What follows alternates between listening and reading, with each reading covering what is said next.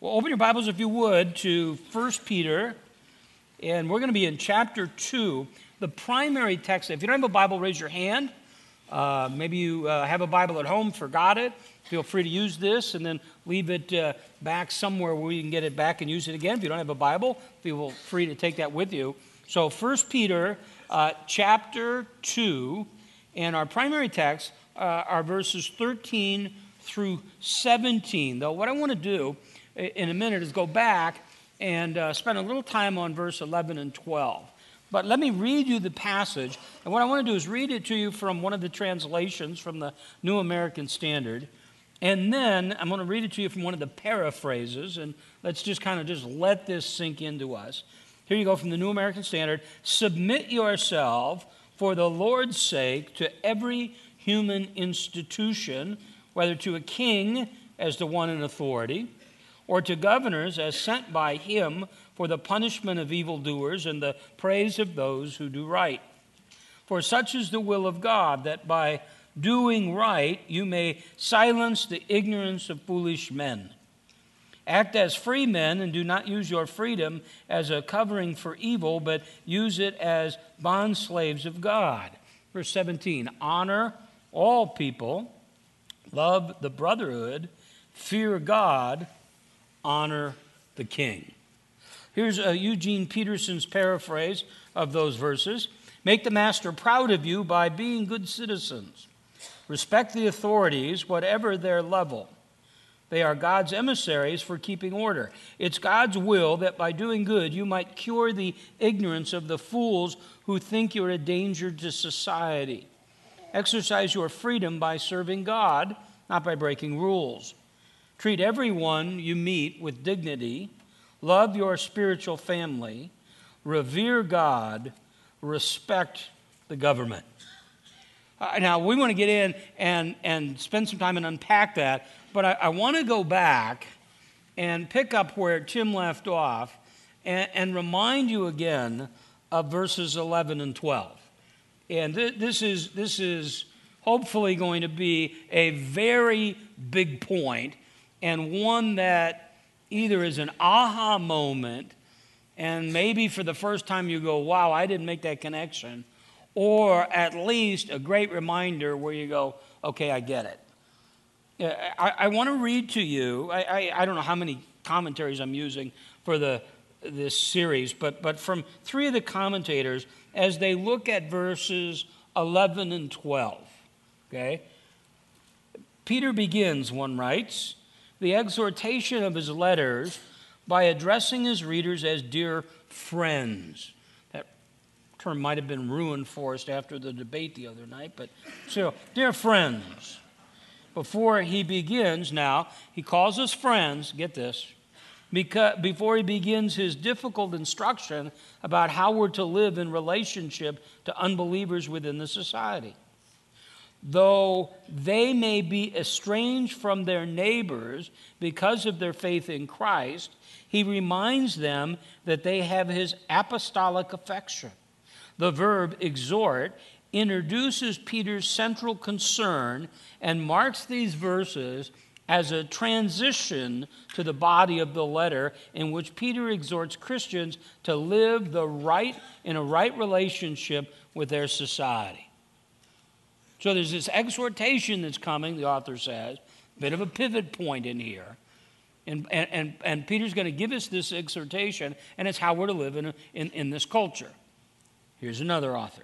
Here Peter begins what is structurally the second half of the letter.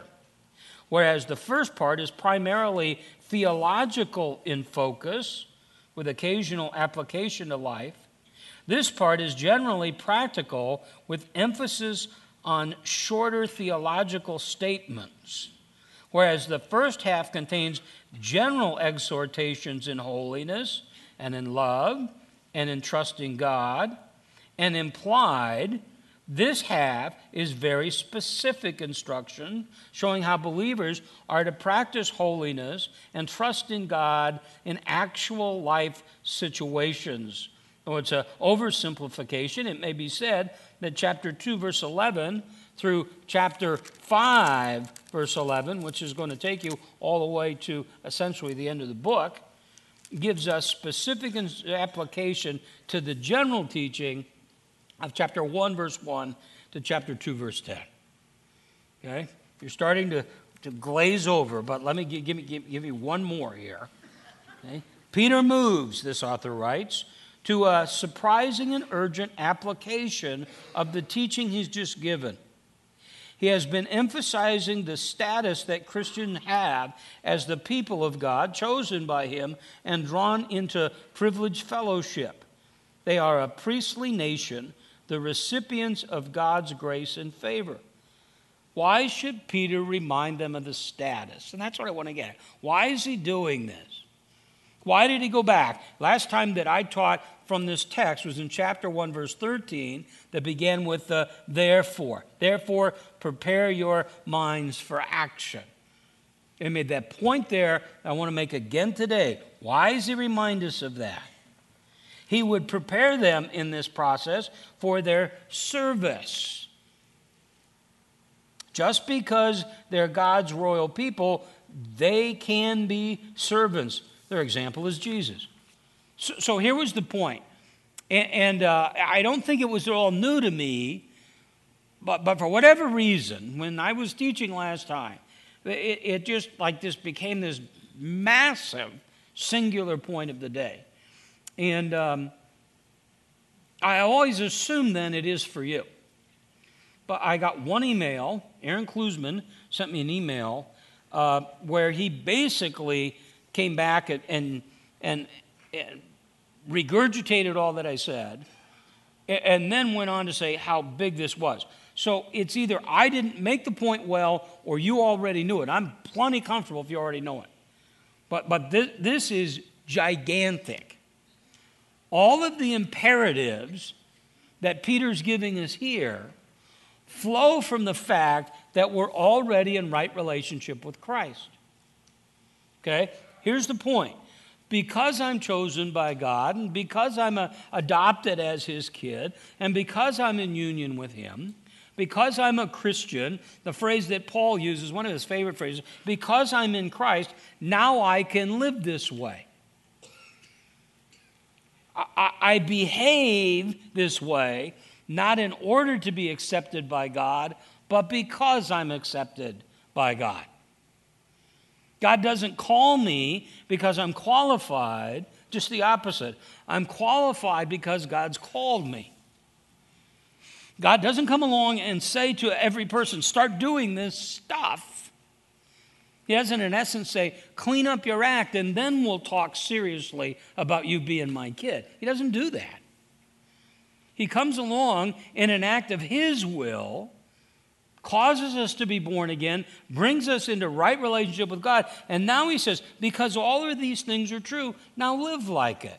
So it's the pattern that we've seen in the past when we've looked at some of Paul's writings, where he may take, like in the book of Ephesians, 3 chapters of what we would call intense doctrine with maybe a little bit of application, and then get to chapter 4, and there's that pivot, the therefore, and he says, therefore, now, because all of that is true, now we can talk about life.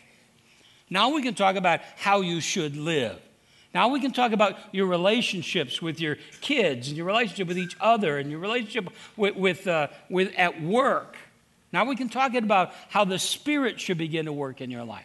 That is a gigantic point. And if I miss that, all I'm going to do is just fall into a bunch of religion. If I just bring this and start to read it and go, do this, don't do this, do this, don't do this. And I know that's how a lot of people think.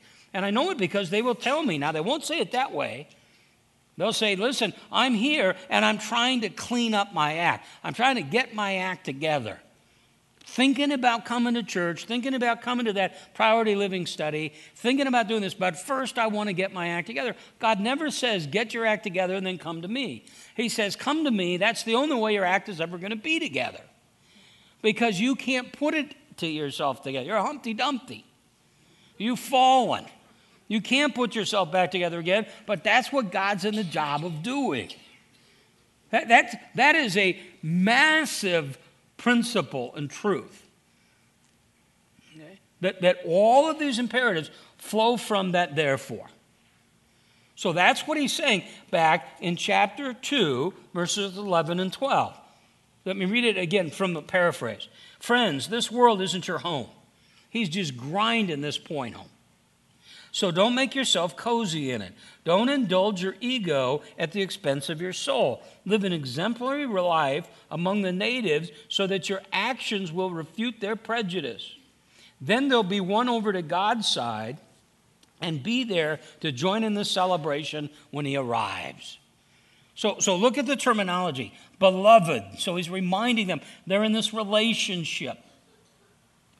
They're united in Christ. He speaks to them as those who know and love Christ. I urge you as, and he picks imagery from Genesis 23:4 and Psalm 39:12. Imagery of aliens and strangers. He said, this is who you are. An alien is one who lives in a place that's not his true home. He said, this isn't home for you. Now, for these people, remember chapter 1, verse 1? They are residing aliens scattered throughout and all of these regions, scattered out of suffering and persecution. So this is great comfort to them. He's saying to those of them who wandering around, they may have nothing. They've been uprooted. They may have little or nothing of the earthly treasure. He said, don't worry about this. This isn't home. This isn't your final destination. For most of us here, it's probably a little bit different. Now, things may have changed in the last 3 or 4 years. But 3 or 4 years ago, if I was teaching this, I would have said, part of our problem is it's pretty good and comfortable here. Things are going well. Deals are closing. The economy's good. Housing prices are increasing. If I want a job, I want to take a little time off, I take a little time off. I want to travel. So for us, here's what he's saying is, listen, to those that rather you don't have much, he's saying, good news for you, this isn't the final destination. For those of us who are kind of clinging on it and going, I don't really know if heaven's going to be a lot better than this. There are moments where you go, this is heaven. He says, no, that's not the case at all. You're never going to be happy permanently here because you weren't designed to be happy here. You get glimpses, moments of happiness, but that's only to cultivate your thirst for heaven. So he comes right to them and he said, listen, what I want you, I understand your situation. Do you? This is temporary, alien, stranger. He's recalibrating. One of the authors says he's reorienting their self-understanding with respect to the society in which they live. Never think that you're going to be loved, accepted, that the world's just going to go, oh, you love Jesus, that's great. We've been waiting all our life for you. The night before Jesus was crucified, he got the guys together and he said, if the world hates you, you know that it hated me before it hated you. If you were of the world would love its own. But because you're not of the world, and I chose you out of the world, because of this, the world hates you. Remember the word I said to you, a slave is not greater than his master. They persecuted me, they'll persecute you. If they kept my word, they would keep yours also. Paul in his writing, Jesus in his teaching, Peter here is reminding us what kind of experientially we know, now a little bit different here maybe, but throughout the world we understand it. They tell us, I don't know who understands or knows or figures this out, but they tell us that there are approximately 10 times more Christians martyred at this point right now in history than at the time that Peter's writing here in that first century. That's going on all over the world, and that there's persecution here. And he's saying, listen, you're going to live in this world, and because you're not of the world, you're counterculture to the world, there are going to be those times when you're going to have those people around you who are scoffers. Those people who are, we might say in a nice way, putting you down. They're leveling charges against you. So he said, that's the situation. I want you to get the situation. Here come those specific commands. Now they're going to go from here to the end of the book. And because you're my beloved, because we are fellow brothers and sisters and co-workers with Christ. Because we are aliens and strangers, this is what I want you to do. Verse 11, abstain from fleshly lusts which wage war against you. Abstain, to stay away from, to avoid. It's in a tense that has the sense of an ongoing do not indulge. This is an ongoing process. It's not just for today, it's for while you're here. I want you to abstain from fleshly lusts. Well, what are those? And immediately our mind kind of goes to a sexual desire. And it may be that, but it's that, but certainly much more. Galatians chapter 5. Why don't you turn there? Page 633 in the Bible that we gave you. This is Paul writing, and he's writing about walking in the Spirit. And he's talking about the pitting of the Spirit against the flesh. He says in Galatians 5:16, the flesh sets its desire against the Spirit against the flesh. There's that waging of wars. Verse 18, if you're led by the Spirit, you're not under the law. Christ fulfilled that law. Now here are the deeds of the flesh. So Peter says it this way, abstain from fleshly lusts. What are those fleshly desires? Here they are. Immorality, impurity, sensuality, idolatry, sorcery, enmities, strife, jealousy, outbursts of anger, disputes, dissension, factions, envy, drunkenness, carousing, and things like these. Things like these that I forewarned you about. We've already talked about this. But here's what should be present.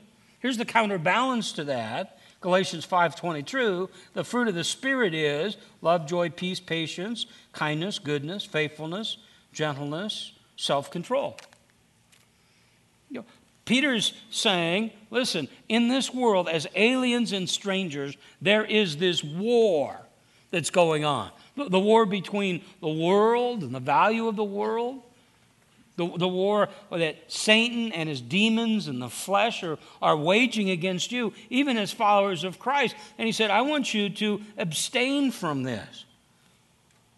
Don't love the world is the way that John writes it in 1 John 2:15. Don't love the world or the things of the world. If anyone loves the world, the love of the Father is not in him. For all that's in the world, the just lust of the flesh, lust of the eyes, and the boastful pride of life is not from the Father, it's from the world. And here's the same idea. The world is passing away. There's a temporariness there. And he said, here's this paradox. Everything around me looks to be very much alive, and it looks to be very real. So much so that in our minds, at this point of physical death, we get a sense that we're moving from the land of the living to the land of the dying. And he said, nothing could be further from the truth. You're in the land where everything is dying, and you will go to the land where everything lives forever. Now, while you're here, verse 12, keep your behavior excellent among the Gentiles, among the unbelievers. Keep that behavior. Some of your translations will say conduct. It's our day-to-day pattern of life. It's the way we live, the way you conduct yourself. Keep your behavior excellent among the unbelievers. Why? So that in the things in which they slander you. Now that's the implication, that here comes the slandering, the lying, verbal, it may be physical. In those things in which they slander you as evildoers, they may, because of your good deeds, as they observe them, glorify God in that day of visitation. Here's what he's saying. The way you live makes a difference. Because you're a follower of Christ, I ought to see a difference in you. I should be able to look at you, follow you around, and see the way you conduct your family, your work, everything. So Jesus said it in Matthew 5:16. We go back to this over and over again. Let your light shine in such a way that people see your good works. Here's my privilege, to make the invisible God visible. They look at you. Here's what he's saying. They look at you, and in the midst of the most horrific, difficult circumstances of life, In this case, in the midst of their slandering and persecuting you, there's something in you. The way you respond, the way you suffer, the way you live is so compelling that it may, not a guarantee. He's not saying this will work for sure. We see the same idea if you want to turn a page to 1 Peter chapter 3, verse 1. He's talking about suffering and hardship. He says, in the same way, you wives, be submissive to your own husbands, that even if any of them are disobedient to the word, they may be won. He's saying there's something about it that as the world looks at you and the people around you look at you, there's something distinctive and different about you, especially in how you handle difficult circumstances, so much so that they may not, and no time frame's given here. Doesn't say it's going to happen next week or right away. So that's what you get all of a sudden. All of a sudden you got a couple that comes in and let's put the blame on the guy here. And the guy's at fault. And now he said, what do I need to do? And then all of a sudden it's, what do I need to do and what else? How long do I need to do it? Okay? Is this a week deal? A 3-week deal? No. It's about getting, whoever it is, getting in the right position that God would have us in for the rest of our lives. Wives submit to husbands, husbands love wives. So that maybe on that day, some will be converted, verse 12, and they will glorify God. They'll worship Him. They'll see Him for who He really is, as Lord, Master, Savior, Redeemer. And their one, at least part of what God uses to convert them, is the way you respond. So my friend Larry Wright used to say it this way: you may be the only Bible that some people ever see. The same way of saying it, people are looking. You get that, right? So the minute you say to somebody, hey, you want to join me? You want to go to Redemption Church on Sunday? And they go, I don't believe so. Or you say, listen, I don't know what you're doing for lunch today, but you want to go to this priority living thing, this Bible study? The minute you say that, they are justifiably now and appropriately, they're looking at you and they're judging your life. They're throwing you under the microscope. And whereas you give yourself the benefit of the doubt, they aren't gonna. And what God's saying in His Word is, as they look at you in these most difficult circumstances, you're going to talk in a minute about submitting to government, which to me is just like this most difficult thing. He said, as they watch that, and they see you, especially in the government situation that they have, that's a government that's persecuting them, taxing them, beating them up, and you respond in this submissive, obedient way, somebody watching says, they're nuts, or they got something I don't have. And the intent is to have them say, they got something I don't have. And I want that, and what is it? And that's what Peter introduces. Let's get to the primary text for this morning, verse 13. Submit yourself for the Lord's sake to every human institution, whether to a king as one in authority, or to governors who are set out by the king. And here's why that government exists: for the punishment of evildoers and the praise of those who are good. The word submit, it's a military term. It means to arrange in a formation under the commander, to line up under. Now, I'm going to be autobiographical here because I've got in my mind, a lot of time invested in this word submit. And it produces a gut response. It's interesting.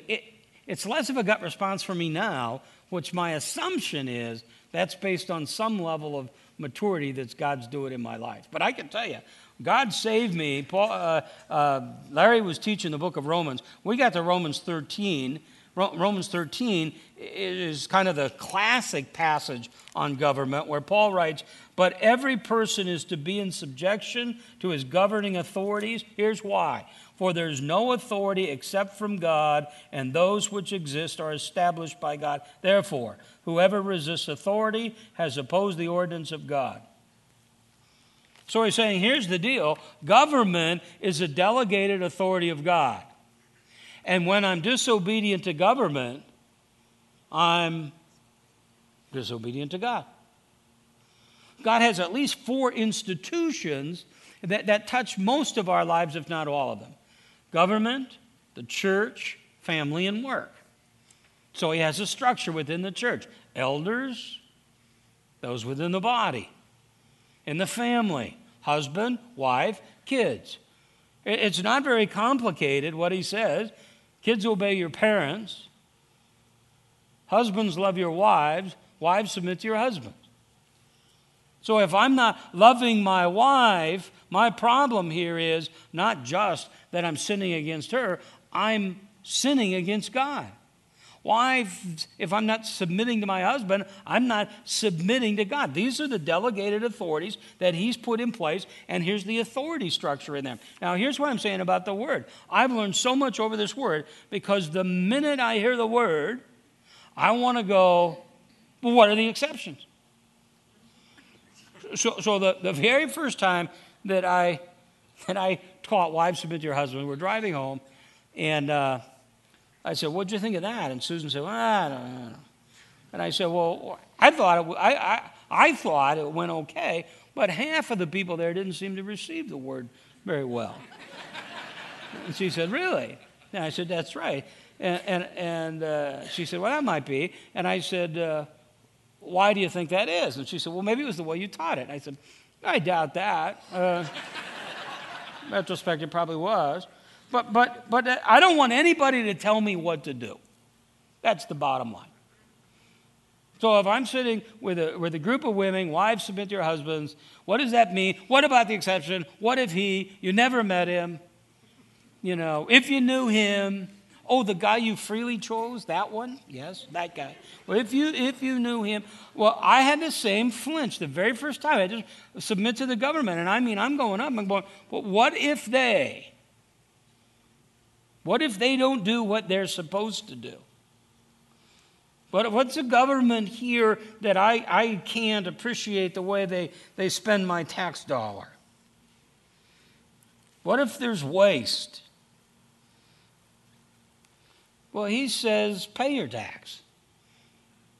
Are there some exceptions? Sure. They're rare. That's why they're called exceptions. But in essence, unless the government asks you to sin or commands you to sin or forbids you to do something God commands, then other than that, I submit to them. Why? He said, because that government is established by me. And you know what? That's their problem, and I'll deal with their sin. You submit to them. That's your role.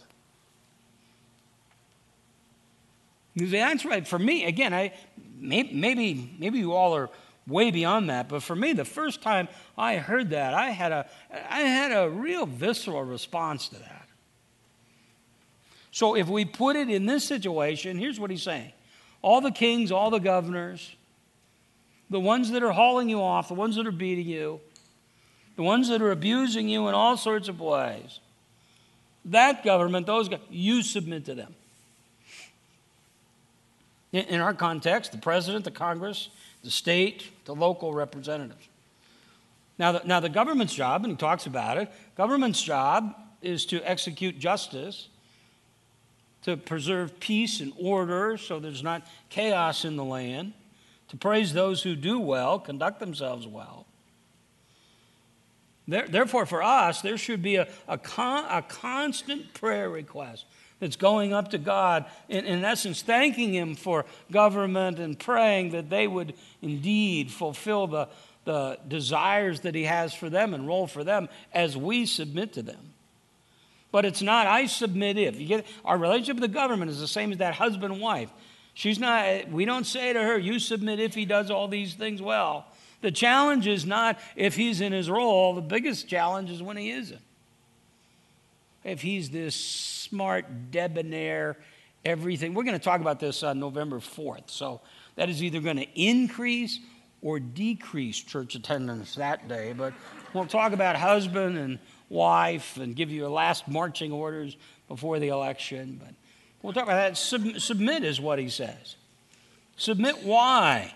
Well, it's the same idea. Verse 12, for such is the will of God, that by doing right you may silence the ignorance of foolish men. It's the same concept that you saw up in verse 12. That as people look at you, slander you, gossip against you, lie about you, maybe physically persecute you, that it's God's will that hostility would be stopped against you. And here's how: by you doing right and then God intervening. That you submit to authority. I come at it again, and when God saved me, as I said, I heard this early on. I responded against it. I thought, and I told Vince last week, and this just shows probably a lack of faith on my part, but I said, man, you're launching this thing, and all these new people are coming in week one as you talk about submission to government, but it's maybe just a great opportunity to proclaim that gospel and to show that truth and show that difference. And especially as you see hostility more and more and more toward the fundamental of the evangelical Christian church is to say, we're the best citizens. We're talking submission all over the place and doing it. I started going to Larry's Bible study and continued going, and after a period of years, God grew me, began to redeem me and use me in a variety of ways. And one of those was just to persistently talk to people about Christ. And you do that in a bunch of different ways as God opened doors.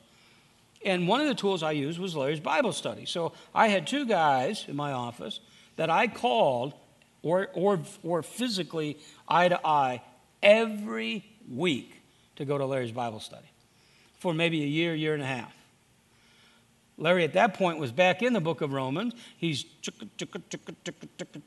we're coming to Romans 13, and I thought, you know what? I'm not going to call him this week.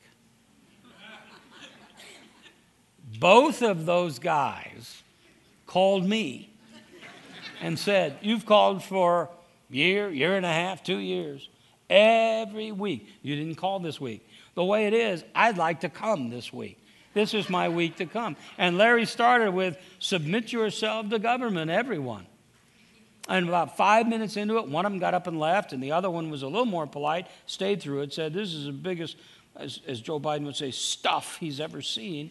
This was the biggest stuff he'd ever seen. And he said, I'd never be involved in this again. Because and it's kind of what you would expect from somebody who doesn't know Christ.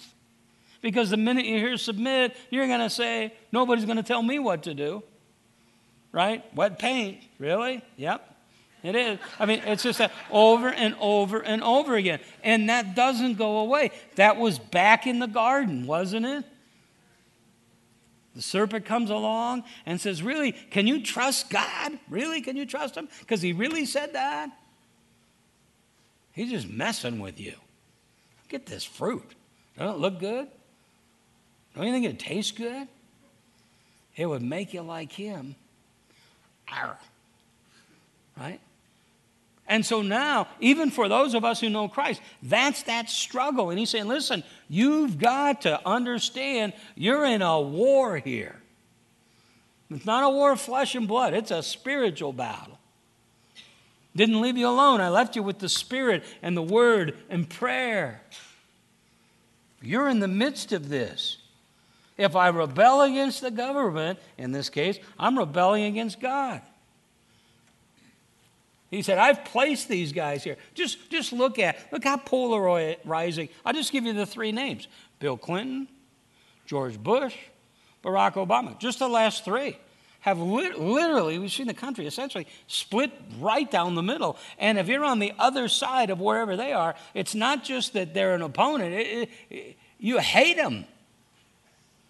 You can't stand them. I talk to people all the time on both sides of these. George Bush was a great example. Those guys, you kind of went, strategery. He's not maybe the sharpest knife in the drawer, but he's the guy, and he's there. And people go, he can't even, and then they just launch. Certainly this president is as polarizing as any they've been. And he's saying, listen, here's our role. And my sense would be, I don't know, my sense would be that there would be a chunk of you who casting a ballot, might cast a ballot and vote for officials. Maybe you voted for guys that aren't in office right now. And your position, I didn't pick this guy. Okay, you didn't. God did. God placed these guys in this position. And my role is to submit to them. It's not to say, well, I'm going to hold back until we get the guy that I want, and then I'll submit to that. See what we're saying? That's always our role in submission. I'll submit when everything's the way I want. Well, that's not really the biggest test of submission. It's like loving. I'll love her I'll love her if. He said, no, this is the call. I want you to submit to them. Why? Well, because they're established by me. 1. 2, I've told you to. 3, on a practical basis, this might be the way that I silence them, that I bring people, that your life becomes so compelling, that you become just as light that they can't resist it. They can't stay away from it. Maybe they start as intrigued by you. They think you're almost odd. And they get to know you. No, it's not odd. And it's not just you. It's supernatural. That's what he's saying. Verse 16, I want you to act as free men, but do not use your freedom for covering for evil, but use it as a bond slave of God.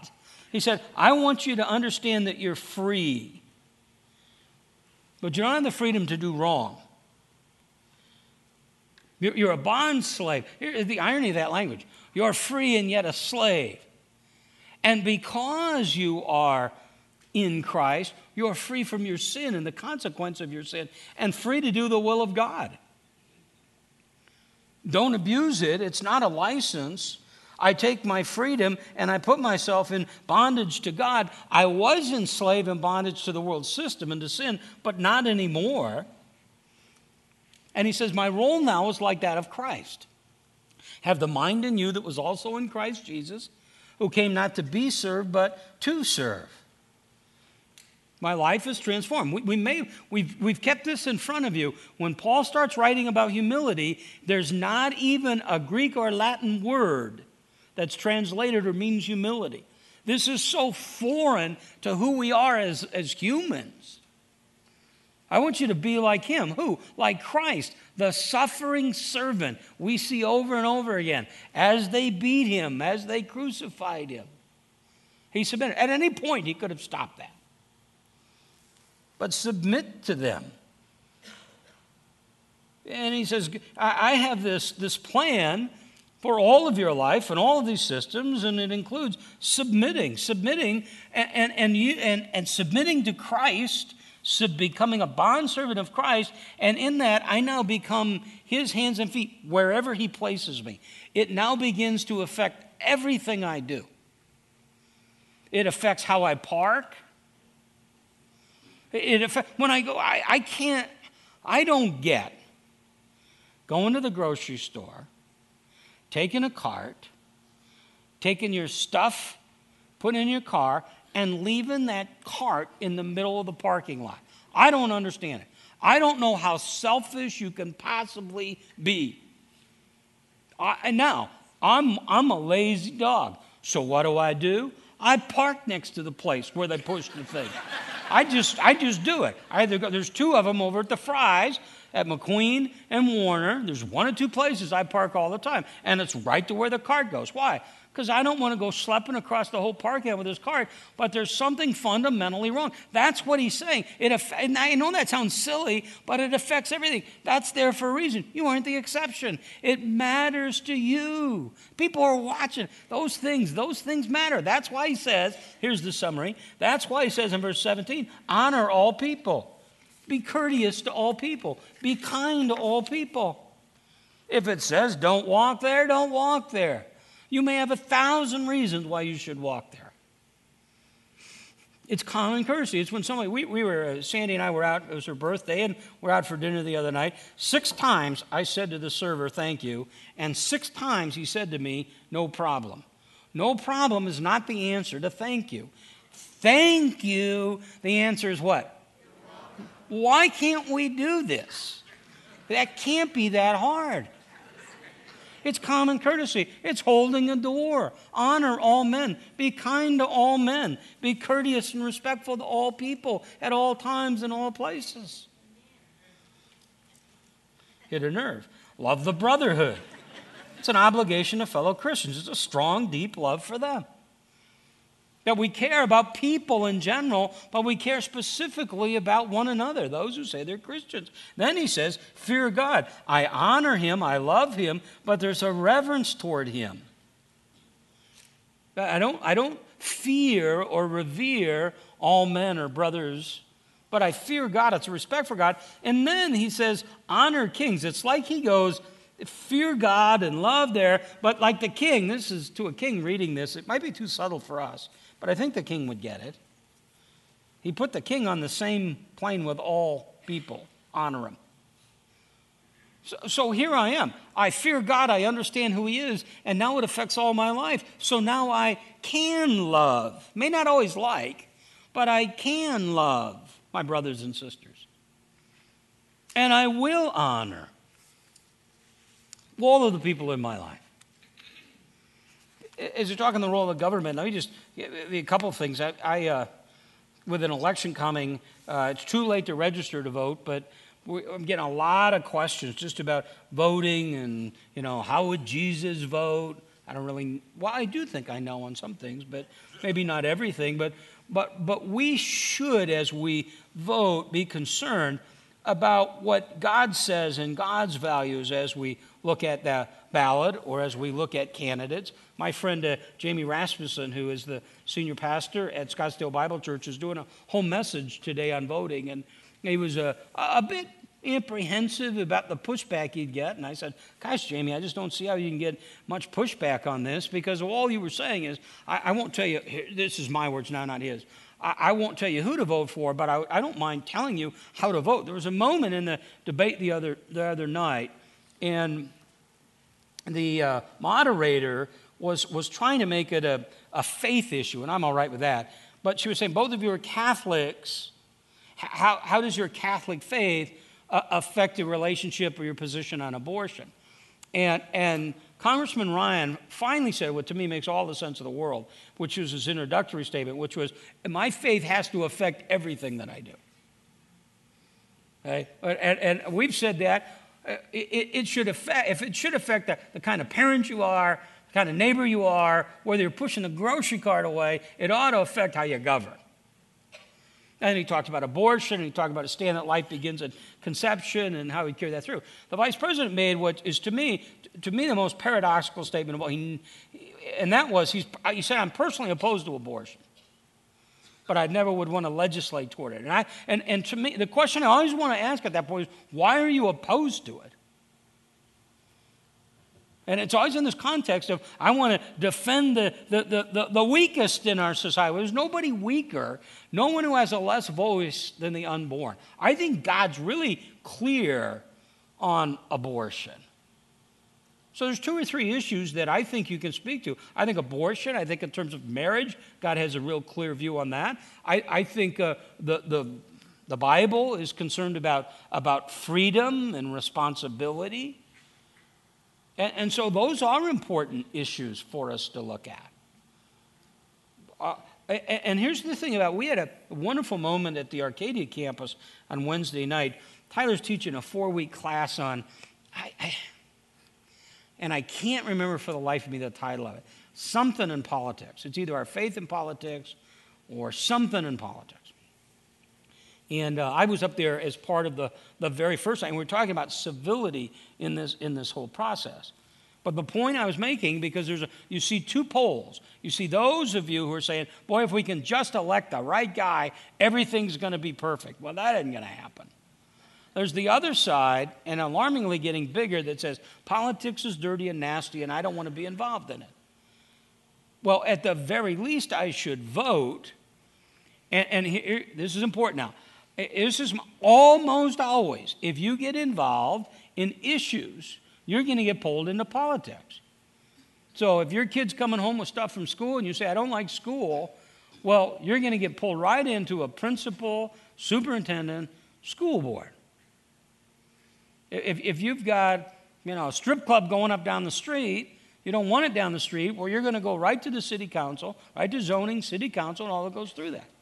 Politics is not something dirty and filthy, sinful people in it. But God has given us and blessed us, not to be in Nero's Rome, but to be in this country that we're in with an amazing system. I'll give you, these are my lines and then we're gone. What makes America great, this is why I'm probably never going to get elected to anything. What makes America great are not the American people. You do not have a gene that's better than every other people in the world. What makes America great is the system we're in. And that's the challenge now, is to preserve that system of freedom, life, liberty, pursuit of happiness. Not guaranteeing everybody happiness, but a pursuit of it, a shot. So you need to be engaged. And this ballot, they keep sending me, they must be spending $1 billion sending me stuff on what these propositions and stuff are all about. But you need to be informed and wise.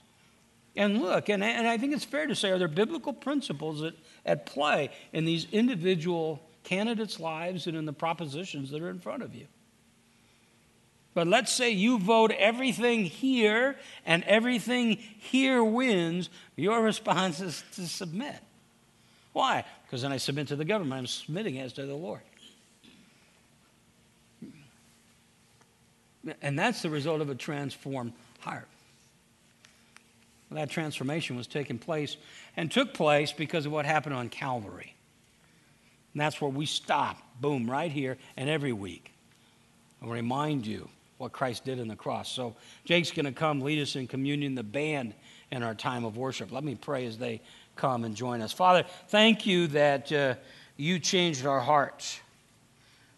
And while there are amazing things that await us in heaven, you've left us here. And our heart still is in a struggle, in war against the flesh, spirit and flesh. Father, we pray for the country, the candidates, the president, the Congress, state legislation. Father, thank you for that. For the town. Make us the best citizens in this country. We ask it in Christ's name. Amen.